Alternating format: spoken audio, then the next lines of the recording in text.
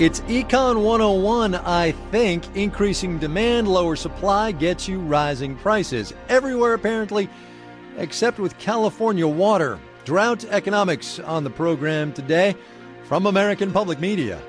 This is Marketplace.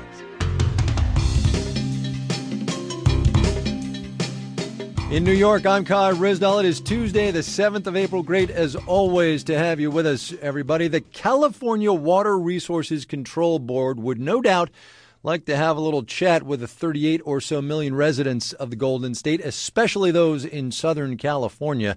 The board was out with its latest report today. It showed water use in Los Angeles and San Diego actually increased in the middle of a drought, 2% in February. Northern Californians were more prudent. Their conservation helped the state cut its overall water use, but nowhere near the 25% mandatory cuts that Governor Brown ordered a week or so ago. One way to get there might be to change the economics of water use, raise its price. But that, of course, is harder to do than you might think. Marketplace's David Weinberg starts us off today. Water is cheap. And in a place like dry California, many would argue that the cost of water is too low, given just how scarce it is.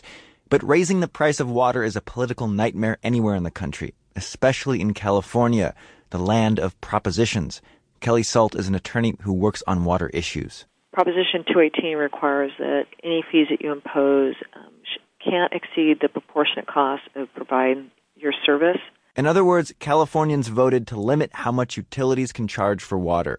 So if it costs a utility 1 penny to deliver a gallon, the most it can charge for that is 1 penny. In the past, one tool utilities have used to get around Proposition 218 is to charge tiered rates. Customers who use a lot of water pay higher rates. Tiered rates are now under challenge in a current court case. It's difficult to know what the court is going to say in that case. That's the big if. One thing that is for certain, as of July 1st, the price of water in Southern California is going up. The Metropolitan Water District, which brings water into Southern California from outside the region, is charging penalties to utilities that exceed their allotments. And those utilities will have to pass those costs down to customers. The cost of that extra water could be 4 times the current rate.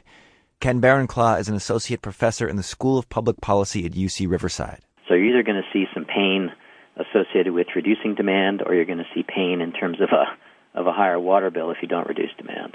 But either way, it's going to be painful. Either way, yeah, there's going to be a consequence, right? And that's just sort of the nature of it when water becomes so scarce. Something's got to be done. I'm David Weinberg for Marketplace. Just because the Greek debt crisis was getting a little bit humdrum, I mean, how often can things go down to the wire? Anyway, the newish government in Athens has decided to spice things up. It has revived an issue raised by both left and right-wing governments of the past, and it's put a price tag on the long-standing claims for World War II reparations that it says Germany owes. 278 billion euros, or a little bit over $300 billion, is the suggested balance due. Marketplace's Mitchell Hartman has more on that story. So how did Greece reach this figure? It totaled up the cost of death and destruction, looting of gold and architectural treasures, forced bank loans. If Germany paid up, that would be more than enough to get Greece out of debt. But will it?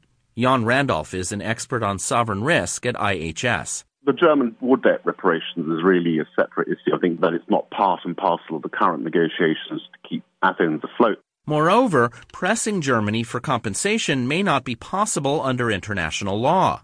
Reparations were long ago paid by Germany and accepted by Greece and other countries. So why press the issue now? Andrew Hilton is at the Center for the Study of Financial Innovation in London. It keeps a nice warm glow in the heart of the Greeks back home.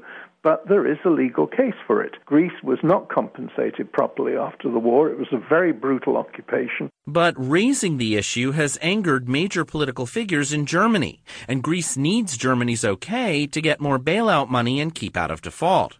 Jan Randolph says Greece is trying to gain sympathy among other indebted Euro countries that might also resent German power. Countries like Portugal and Ireland that have been through the bailout, they've taken the harsh medicine and they're out now.